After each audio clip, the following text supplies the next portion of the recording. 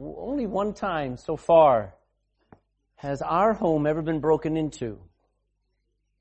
I don't know, how many have ever had a break-in in your home? Let me see your hands. Anybody? Anyone? One, us, two, okay. Well, it's actually terrifying. And you get so angry that somebody would do that. But you know what's worse than that? Actually inviting the thief in and letting him take advantage of you. And that's what Paul was worried about when he is writing chapter 2. He's writing that Christians in the day were allowing false teachers and hustlers to rob them of what they had in Christ. So, Colossians chapter 2, the Apostle Paul is getting down to business. Chapter 1, he lays a strong foundation of who Jesus is and who the Messiah is. And now he gets down to business. He loves winning people to Christ. He loves going to the marketplace and convincing them that the gods of Zeus and Olympus and Rome and the gods of history and the gods of mythology were all lies and were all dead. And the only God who ever became man and then died and rose again was Jesus Christ. And he loved just turning the world upside down. But he had another part of his ministry which was warning. And that is, listen, a church that doesn't speak both sides of the coin, sometimes encouraging, sometimes warning. If a church will not name sin, and if a church will not confront what is wrong, then that church is out of balance. And that church is on its way into apostasy. It may take decades or whatever, but if you won't deal with sin, it's just like politics. If you won't deal with corruption, it will destroy the government. So, Paul says, I've got to warn about false faiths, false Christs, and false gospels. And he does. Throughout the New Testament is a constant warning. So Paul expresses 4 things in this chapter 1. He talks about his worries. And he says that to the Corinthians. He says, I fear several things about their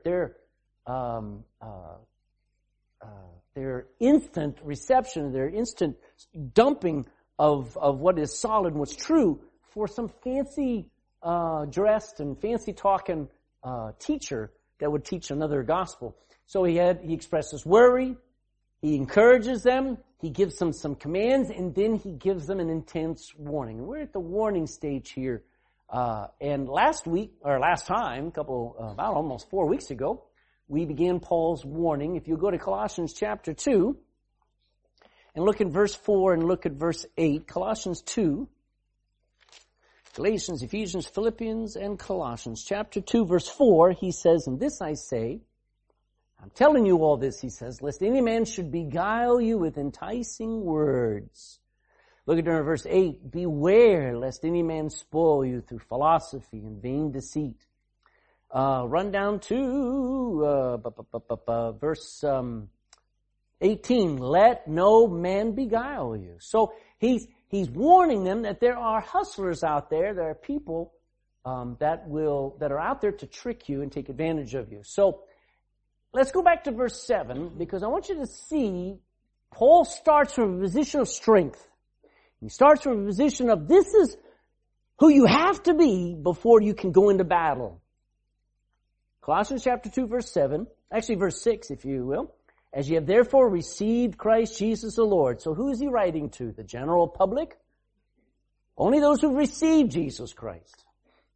He's talking to Christians and he says, as ye have received Christ Jesus the Lord, so walk, so live ye in him. And he says how to live. He says rooted and built up in him, established in the faith as ye have been taught, abounding therein with thanksgiving. So how does a strong, vibrant, stable Christian is rooted? That means deeply anchored in Christ. Now, if you smiled tonight, I can see teeth. I hope they're all real. But I don't see all that there are to your teeth. Your teeth have something that's invisible. It's called roots. If you didn't have roots to your teeth, they'd be falling out. It'd be awful. You'd have no teeth. So thank God for roots on your teeth. Trees go along, and we saw with Ophelia, the storm that came through, we saw a lot of trees all knocked over. And what did you notice about those trees? That when they fell over, there were no roots under them. So normally when you look at a tree, there's more to the tree than what you can see. There are roots. And there ought to be more to you, Bill, than what I can see. There ought to be some deep roots in your life that go deep into your relationship with Jesus Christ, into your faith in Him. Do you know weeds? You know why we hate pulling weeds? Because they have roots. They are resilient. You start pulling stuff up and they just keep going and going and going. It's the root system that helps them to survive. There's no reason why a lot of Christians get through life is because they have rooted their life.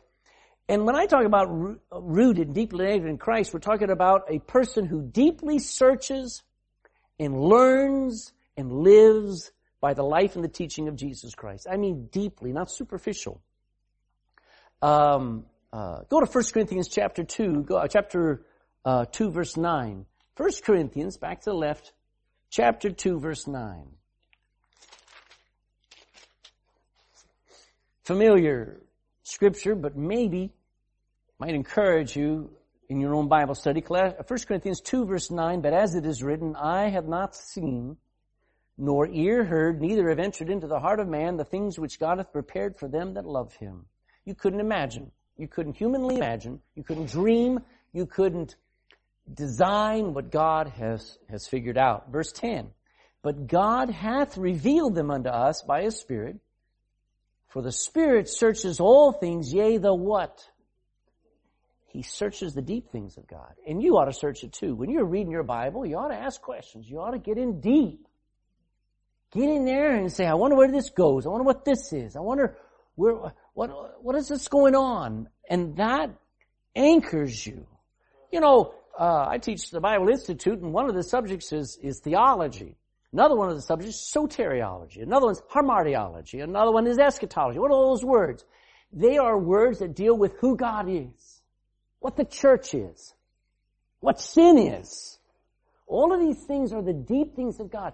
And listen, if you don't learn that, storms come through, you'll quit. So get rooted, deeply anchored in truth. There's a great study in learning the what are called the types, T-Y-P-E-S, the types or the symbols, the figures of the Bible. When Phineas held up a pole that Moses had made and it had a brass serpent on there, it was a type, it was a symbol of who? It was a symbol of Christ becoming sin for us and being judged. And when you study these things and you see the tabernacle, how it was laid out, and it is a design of multiple things. It is design of the human soul. It is a design, it lays out what the universe is like. When you study these types, that's rooting yourself in the Word of God and in truth. Now he goes on and he says we are to be grounded. Back to Colossians. Colossians chapter 1 verse 23. And I like these words. Again, I have so much to say I can't spend too long. But I thought this stuff was very good to sort of bring up tonight. Grounded, chapter 1 verse 23, it says this, if you continue in the faith, how? 2 words. Grounded and settled. Now grounded is a builder's term. If you're going to build a house, you ground the house. What do you think that means? You're putting it with its foundation, you're putting it in the ground, not on the ground. You're grounding it so that it doesn't move. Amen? And you need to be grounded. Folks, I watch 2 kinds of people. In my Christian life, I've watched 2 kinds of people encounter the Bible or in the Bible. They learn some things in the Bible, but the more they get into the Bible, what happens is the more they change. They flip from doctrine to another church to another church, and they're never grounded. They're ever learning and never able to come to the truth. I know this is going to be bragging, but the first, I would say the first 3 years of my Christian life, I think I read the Bible through 5 times in those first 3 years. And in those first 3 years, I wrote out word for word 9 or 10 books of the Bible. Job, Hebrews, Acts, Matthew, Exodus, and I started Genesis. And I read everything I could. When I went soul winning and somebody would throw me a question, I met a lot of different, in America you deal with a lot of different religions, and I had somebody throw a question at me or they would say something and I would jot it down in a notebook and I'd go back and I says, I'm not going to be stumped by this. The point is this. What I learned in my first 3 years as a Christian, I still learn to this day. I still know to this day. I haven't changed. When I went to Bible college, I learned a lot of things that sort of topped off and fixed some things around the edges. But when I went to Bible college, I didn't learn to doubt the Bible. I didn't learn to change the Bible. I didn't learn that I'm supposed to adjust the worship style to accommodate the culture. I wasn't going to go there. What I learned about what Christianity was, I got in the first several years of my salvation, and I have not sought ever to change. I don't know if you consider that bragging, but I think it's important for me to say that every couple of years, I don't find a new fad. I don't find a new doctrinal fad. I don't find a new thing that I want to now teach or preach. I just keep preaching the same stuff. And I keep loving it. So, when you get grounded, it will save you a lot of heartache. That doesn't mean that you know it all. But I tell you what, the things that I learned that book is the preserved Word of God in the English language. It is never to be changed. If I don't understand it, it means I'm stupid, not God. So the things that I learned, that Jesus Christ was coming back before the tribulation. I got the new books that were coming out by Marv Rosenthal on the mid-tribulation and the post-tribulation rapture. I read those things. I devoured book after book, underlining, going back to my Bible, and I went, nope, he's coming before. He's coming before the tribulation ever occurs. Do you know what? That was settled in my third year in Bible college. And I've never doubted it ever since. I've read more stuff about it, and I've checked, but I've not made one change. What am I saying about that? I'm saying I got grounded. I wanted to be grounded. I have watched of the 600 people that was in my Bible college. Of the 600 people, when I graduated, that was when I started. When I graduated, after 4 years, there were 170 of us that graduated. I know of probably 20 who are still in the ministry. That is nothing to brag about. But I'll tell you this, a majority of them, that they got into, we gotta have the drums, we've gotta have this, we've gotta have that, we've gotta drop these standards, we gotta go with the new programs. Let me tell you, you need to be grounded so you don't constantly change. The more you get in that book, you're not going to become a Calvinist. You're not going to become a mid or a post-tribulation. The more you get in that book, the more you're going to get grounded in what's right. And you're not going to let YouTubers and jerks with, I'm not going to say, all the new YouTubers are all wise, bearded, philosophical guys. Run from them, man. Run. Get your Bible and learn it yourself. Learn it, man. Grounded. Settled. When you ever notice in a house, now most of these buildings, like there's some settling here, but you build a house and you set it up there and there's some settling that always happens in a house. You don't think that, well, pastor said it and I believe it. Well, okay, all right. But when you learn something, you may shake it down and it may be settled and adjusted a little bit, but you need to be settled. You need to be settled. Are you saved? Nobody should be able to come along there and says, have you lost your salvation? Can you lose your salvation? Are you living it? My Christianity went through all of that. And as a matter of fact, I'll say this again. When I say some of these things, it is for the benefit that you can get to this place where I've never doubted my salvation one day of my life. I've never doubted. I know some people do. I know some people struggled with it. And I'm not finding fault with you at all. But let me just say this. You need to settle. Are you saved or not? You need to settle it. You You need to settle that Jesus saves. You need to settle that book is all you need to know God and to worship God and to love God and live for God. Amen. You need to settle those things. This is what you go into spiritual warfare with. You go with a rooted life in Christ, not in religion. Grounded, settled, and it goes on, established in the faith. It's not DIY faith, it's the faith, by the way. You're learning what Jesus said. You're learning His faith. And then built upon the foundation, the work of Jesus Christ. Colossians 2:8, what was it? What did I read? 2:7 says, no, I'm in 2:7, it says, rooted and established in the faith has been taught, abounding therein with thanksgiving. The point, all of this is built upon the work of Jesus Christ. I'm not building upon my good works. I'm building on His perfect work. Anything I do, I'm doing it standing on Him. I'm doing it trusting Him.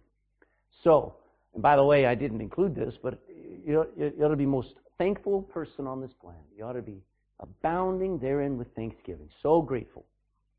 And that'll make you like a castle. We are in a battle, and we're not just in a battle with demonic oppression, folks. We're in a battle with doctrinal disagreements and doctrinal fights and things. There are things that just like every wind of doctrine coming at us.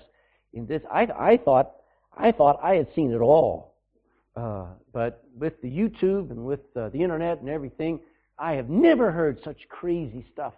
I thought I'd heard it all, but there's just weird stuff out there, folks. I've got to hide somewhere, so I hide in a castle. So now, even so, with all of that, Paul says, beware. He tells Christians to be on guard. He actually says it he and Jesus say it 26 times throughout the New Testament alone. He says, beware of false prophets. Beware of men. Beware of the leaven of the Pharisees and the Sadducees. Beware of the scribes. Beware of covetousness. Beware of dogs. Now, I should beware of cats, I believe. Anyway, no. Well, he says dogs who are trying to influence Christianity. Beware of evil workers. Beware of the concision, which is the Jewish cult. Beware lest any man spoil you. Beware lest being led away with the air of the wicked you fall from your own steadfastness. Over and over and over we're told to beware. So let's define what beware is. To beware of something means to be very aware, with all eyes open, to be sensitive to the surroundings, weary of it, not weary like tired, but wary of it, I should say better, wary of it, very cautious, to not toy with the danger, to avoid, to take care. A lot of things in thinking about being aware. So, Paul has a threefold warning here in this chapter, and the first one is to beware of being beguiled. He says, you've got to be careful that you're not tricked, deceived, or the modern Irish would be snookered of the treasures that you have in Christ. Secondly, beware of being spoiled or robbed or mugged spiritually. And then thirdly, of being manipulated. And this chapter is just chock-a-block full of warnings. So let's start off over here on what we can be robbed of so much that we have in Christ. This is actually in the opposite of what I want to.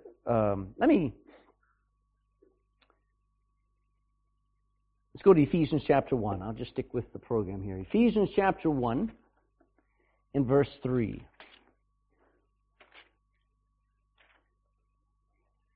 All right. Brother Bill, would you read Ephesians chapter 1, verse 3, please?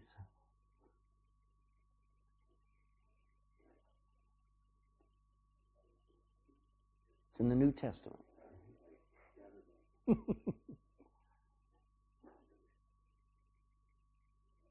Galatians, Ephesians, Philippians, Colossians.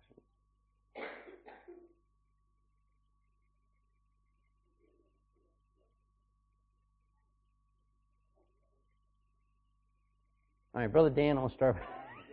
He'll find it here in a few minutes. Ephesians 1:3. Blessed be the God and Father of our Lord Jesus Christ, who has blessed us with all spiritual blessings in heavenly places in Christ. Okay, so how many spiritual blessings do I have? I have all that there is.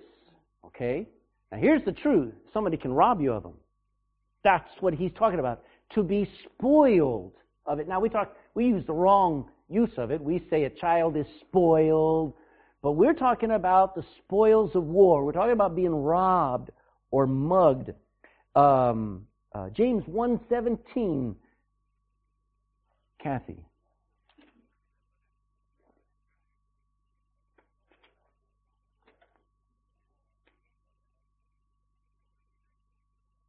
Every good gift and every perfect gift is from above, cometh down from the Father of lights, with whom there is no Variableness. neither shadow of turning. Okay, so every good thing in my life came from where? All right. And he doesn't change. So there's a constant pouring of blessings on my life. Now, sometimes I'm not unaware of them, or sometimes I don't think that they're blessings, but any good thing in my life came from him. And the question is, or the concern is, I can be robbed of them. Now, a Christian can actually be robbed of just about everything you possess in Christ. That's a scary thought. It's possible to lose just about everything Christ gave you at salvation, except for salvation itself. First of all, he gave you abundant life. He gave you abundant life. John 10:10, Jesus says, and I can't remember the first word, the thief cometh, not but for to steal, to kill, and to destroy. But I am come that you may have life, and that more abundant. So, when you got saved, you really started living. That was when you started living. And that abundant life, you can trade in for the old life you left when you got saved, and you really imagine what a sorry exchange that is. And yet, too many Christians go back and they play with those things that they turned their back on when they got saved, and they go back to it and they find that abundant life, that simple joy, the clear conscience, the life that they got when they got saved, it's not there anymore. They're soiled. They're all messed up. Like the kid, you get dressed for church, and they're all dressed up, and it's raining outside, and you get ready to go outside, and they go out and they see a puddle, and they go, and they're covered in muck again. And then it's all ruined. And a Christian finds himself messing around with that old sin again, and you can change. Your life is miserable. Life is not abundant like it used to be. And I hate that. I think the devil's just, he should be powerless against Christians. And yet Paul says, beware of him, because he'll rob you of that abundant life you had, that joy you had when you first got saved. Don't let him rob it. Kingdom raid, go to 2 Peter 1. Gavin, 2 Peter chapter 1, verse 11.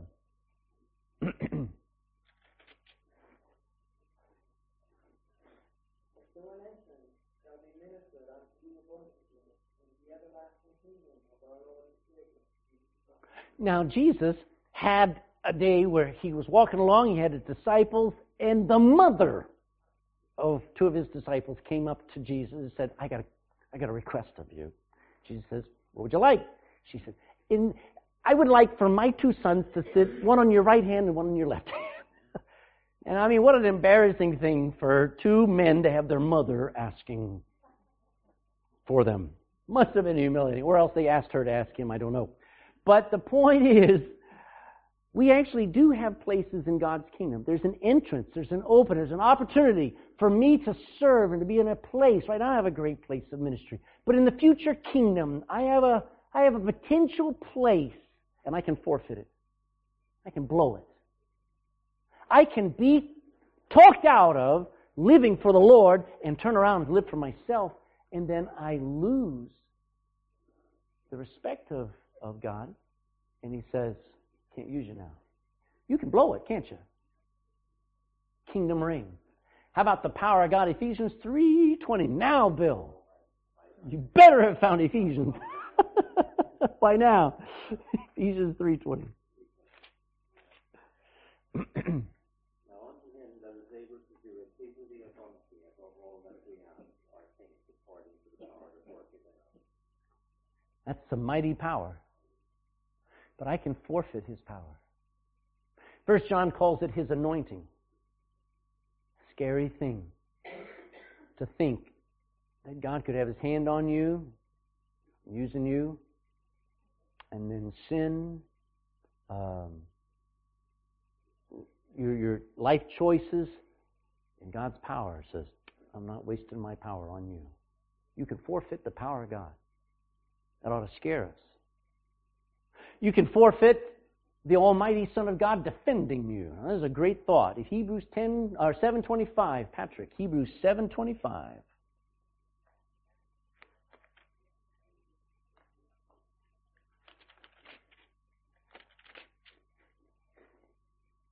Wherefore he is able also to save them to uttermost that come unto God by him. He ever liveth, makes intercession for them. All right, so he's our mediator, he's our intercessor, but there is, Jesus says this, he says, if you deny me before men, I'll deny you before my Father. Now, that doesn't mean that he will deny knowing you, but he'll deny your request. He'll actually not protect you from the attack of Satan. Now, he shows that he sometimes allows Satan to get right at you through the book of Job, doesn't he? The Lord says, have at him. Now, Job was a good guy. Job was trying to serve God, and the Lord wanted to prove a point about the character of Job. But do you realize that when I believe a lie, when I believe the devil's lie, or the world's lie, or even my own self-designed lie, he who intercedes for me steps back and says, the devil, I guess he wants you more than he wants me. Not that the devil can possess me or own me, but he can sure ruin my life. And he does. So, I want the Son of God defending me, not getting out of the way saying, well, I guess you don't want me. I guess I have to step back and the point is the Lord will let me learn the consequences of my choices. The Lord allows that to happen. That ought to scare us. How about the full presence of the Holy Spirit of God? John chapter 7, verse 37, Marcus. John 7:37.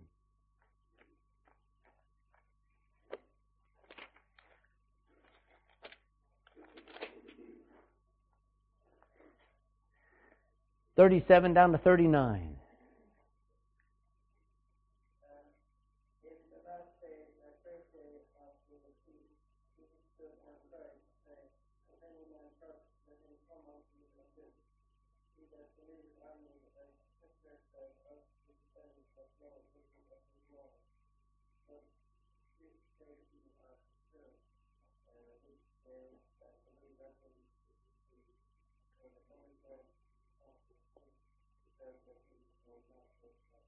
So when he spoke of taking a drink, he said, if you take a drink, and he actually told this to the woman at the well too.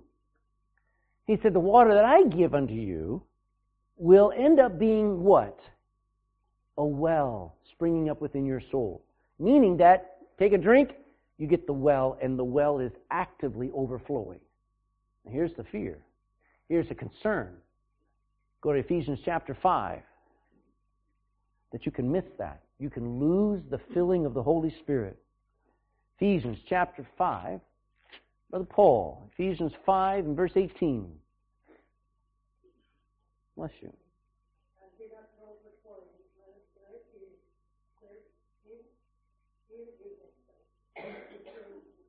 Now, maybe you don't notice it, but that verse is written to Christians, and what is Paul telling them not to do? That's right. Don't be not drunk with wine, because it's always excessive. Don't be filled with that stuff, because Christians can turn back to drink, can't they? And if you turn to drink, there's no way on earth you could ever be filled with the Holy Spirit. So what should you desire and what should you protect? The filling of the Holy Spirit of God in your life. And you'd never take another drink if you knew it would cost you the fullness. It will not cost you the presence of the Holy Spirit, but He will quiet down, He will back up, and He will let your whole life empty out when you seek to and you yearn to be filled with Him. How about the fullness of joy? John 15:11. Weston, John 15:11. What I'm doing here is I'm showing you the treasures that a Christian possesses, and this is in no way exhaustive. I'm not giving you all of them. I think probably we could go and make maybe 40 or 50. I'm only showing you like 12 or 13 or 15 of them. These are treasures. Go ahead. Joy, 15:11.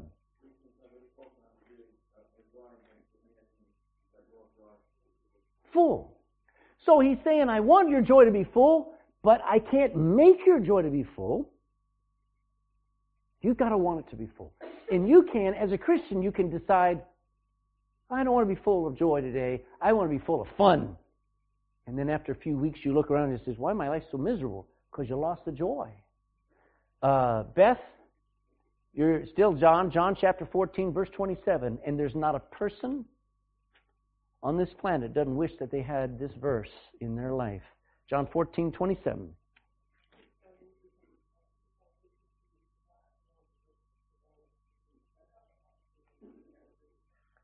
So, whose peace is He offering? That's the best peace ever. And I have access to it, but I can lose it. I can forfeit it. You know, a person who misses the peace that passes understanding ends up with a soul that's in war and in constant defeat. You know, I don't think you want that.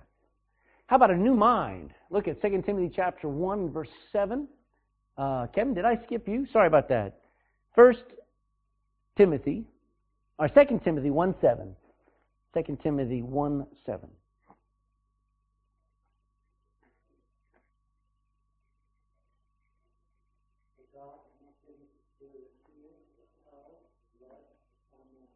All right. You know, this is the point.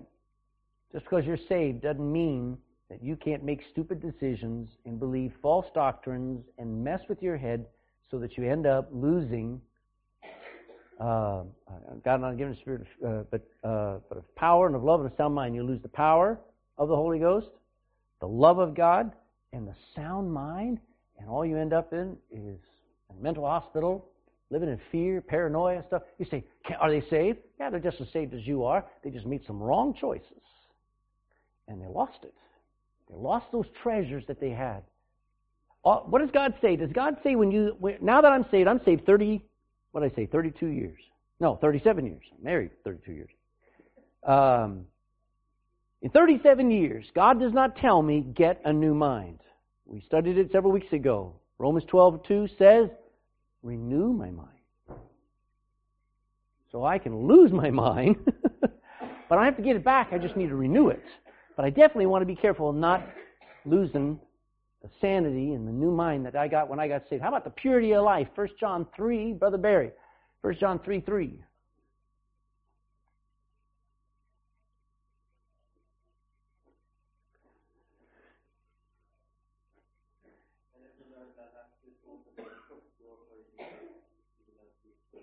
Amen. You know, there's something about having a clean life. There is a power that comes from having victory over sin. You never get to the place where you say, I have no sin. But, you know, it's just nice to have all those habitual sins and those habitual thoughts and the things that just made your life miserable, have a victory over it. Amen. Don't sell that out. That is a priceless treasure to have purity of life. And anybody who ever gets married, and you stand up there beside that bride, or the bride beside her husband there, you know what they want? They want somebody who's all for them. And that it's a pure life, and it's not, I wouldn't want to eat a half-eaten hamburger, would you? No. I want the whole thing fresh off the grill. And when you have a relationship with somebody, they're expecting that you're pure. Amen. God, He made you clean when you got saved. How about keeping it that way? Let's keep it that way. Purity of life. And yet the world wants to soil up our thoughts, soil up every image you see, you'll remember for the rest of your life. Think about that.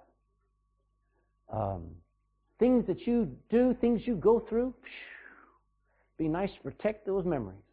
How about a sensitivity towards the Holy Spirit? Now, this is important. Go to Galatians 4:6. And Nathan, Galatians 4:6.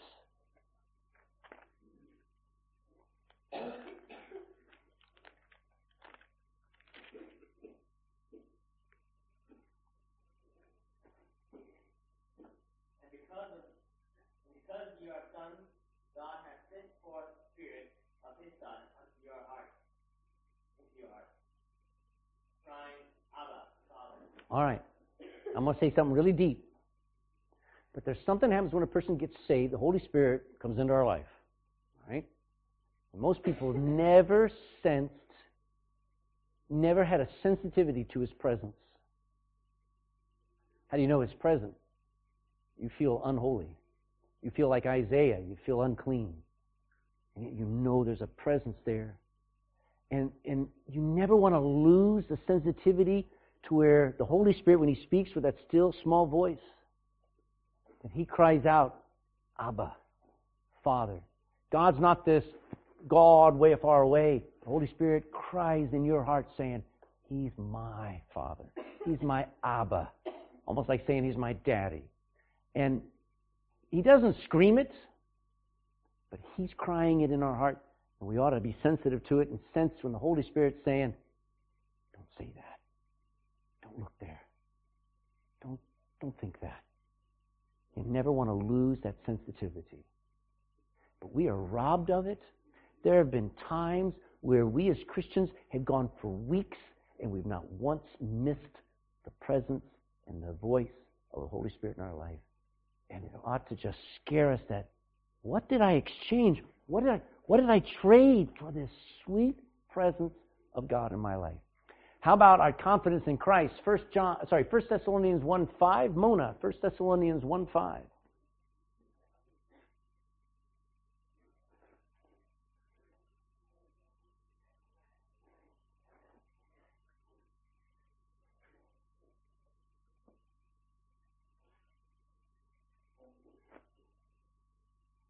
Our gospel is not unto you in word only, but also in power, and in the Holy Ghost, and much assurance, as you know the manner of men who were among you in your faith. All right. Paul says when we came, we didn't just come in word only. We proved what we were saying was true. And you got assurance that what we were saying would work. And it worked for you. And it was awesome to you. And you had confidence. You ought to keep that confidence. You start losing, you wonder. People do this all the time. They say, I wonder if I prayed right. I wonder if I believed right. I wonder, and we second guess everything. Now there's some things you have to check, all right, and you ask yourself. But if the devil's taken away your confidence that's in Christ, who saves? Your prayer doesn't save you. Your attending church doesn't save you. You looked unto Christ and you like a child just trusted Him. And you know that He saves. And your confidence is in His ability, not yours. But when there are cults out there and there are religions out there that say, are you keeping the Sabbath? Have you renounced Satan? Have you done all these stupid things? And you go, I just believed on Christ. And my confidence is in Him. Don't let anybody rob you of Him being your confidence. I got too much to say. Let me just, Philippians 4:19. And I forgot your name. Do you want to, would you like, do you want to read? Or I'll go to Sinead. Sinead, you want to read? You forgot your Bible. Martin, you're up. Philippians 4:19.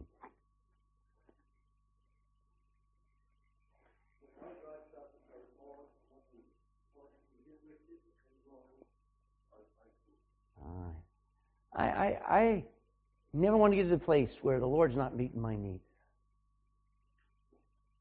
I always want to just say, Lord, give us this day our daily bread. I just trust You for my daily needs. I don't want to ever trade His supply for the government or His supply for human supply.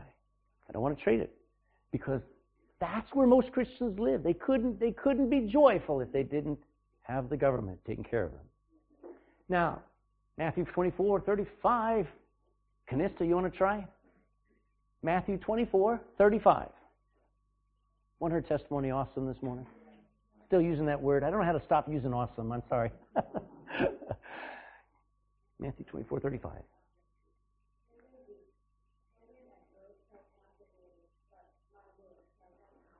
Wow.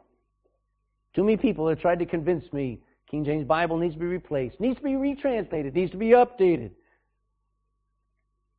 No, I'm not going to trade in His words. I'm not going to trade them in. Folks, I'm just telling you, what do we have? We have the mind of God expressed in human words. We have the heart of God. We have the will of God. And somebody comes along with cheap substitute, I wouldn't trade it. Wouldn't trade it. Not at all. I've read the NIV.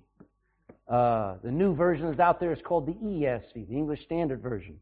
They don't compare. So don't let them. And it goes on. I mean, I could go on. I could say, think about our families.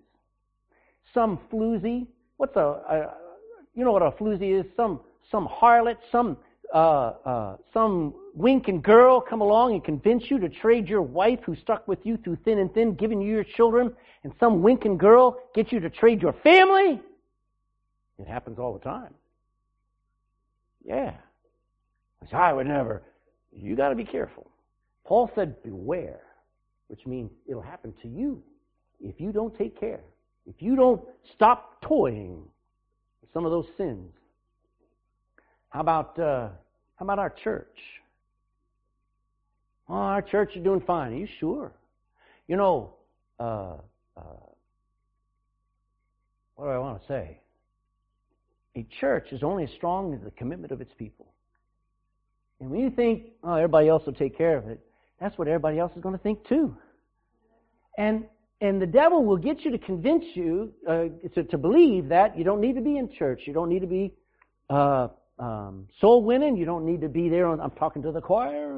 You don't need to be there on Sunday nights. You don't need to be there at prayer meeting. And what is he doing? He's getting you to trade what we have for a couch, for a TV program, and for, I don't know what all goes on.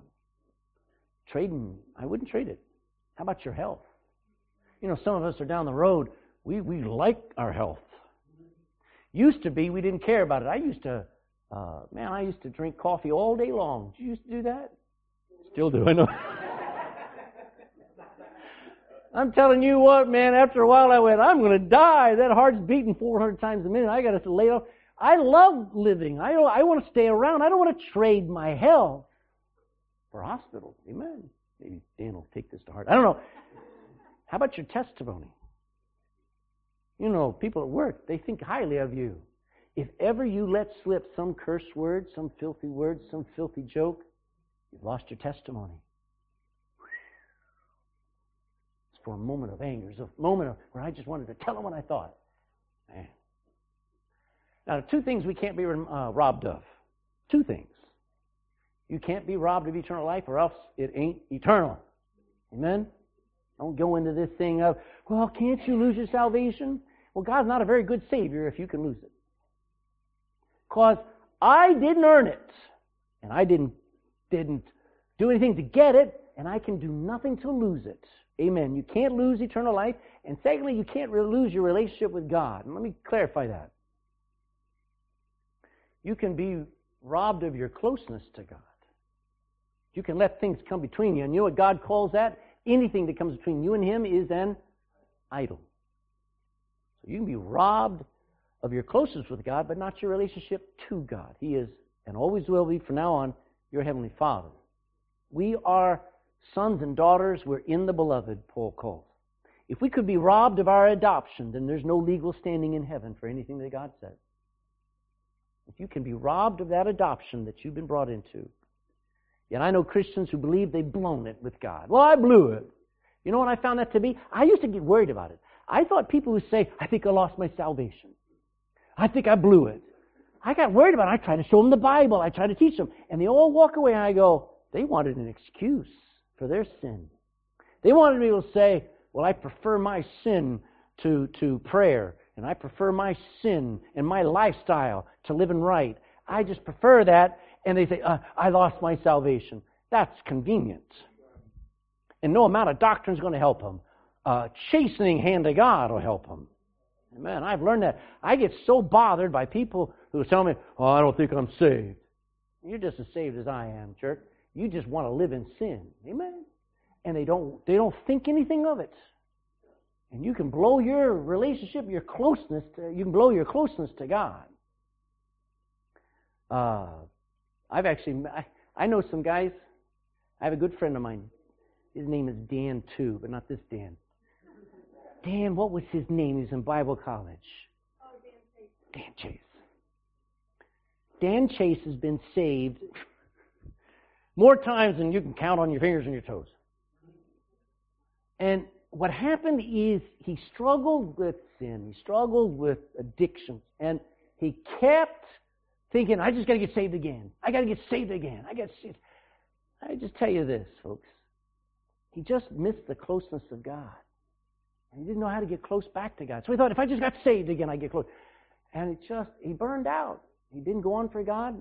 And he's still, to this day, I haven't talked to him in probably 10 years, but he's still at the bottom. That's a shame. He was robbed. Do you understand what I'm saying? And you say, oh, that never happened to me. Beware. Beware. And that's it. There are two things you can't lose. Eternal life and the fact that you're related to God. You're a son or a daughter of God. Everything else that God gives us since our salvation can be dropped by us, can be exchanged for lesser things, can be trashed. We can sell it to the highest bidder, and we can forfeit it. That's what Paul's warning us of. I have to stop. I'll stop with this thought. Satan capitalizes on the fact that most Christians do not know what they have in Christ. They don't even know all the treasures they have. They only think they're saved. They only look forward to a future, maybe, hope so, kind of salvation. I wonder what it's going to be. And so they're willing to trade off something that they don't have for something they can get right now. The pleasures of sin for a season. They have no idea what we have in Christ. And so Satan capitalizes on ignorance of Christians of what they have in Christ and the ignorance of the Scripture. Ignorance of the Scripture. So I got to stop. There's tons more. Any questions?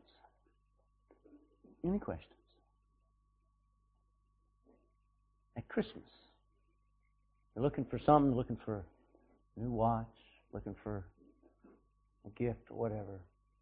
Never forget, you are one blessed person in Christ. We have all spiritual blessings in Christ.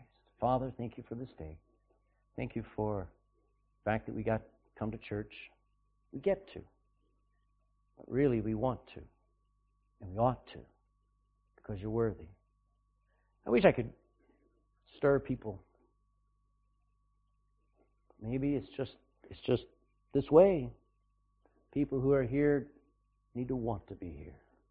I'm glad they do. I wish that others would see what lesser things they've traded out for the good things of a place to worship like church.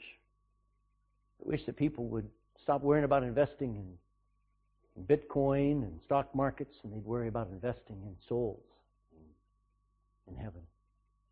So, Lord, tonight, thank you for warning us, reminding us just how much you blessed us. I thank you for the Bible. Lord, most of all, I wouldn't know any of this, wouldn't have any way of knowing you if you didn't take the first step, try to communicate with me. Thank you. I love you. Ask that you dismiss us with all grace. In Jesus' name. Amen. Amen. You're dismissed.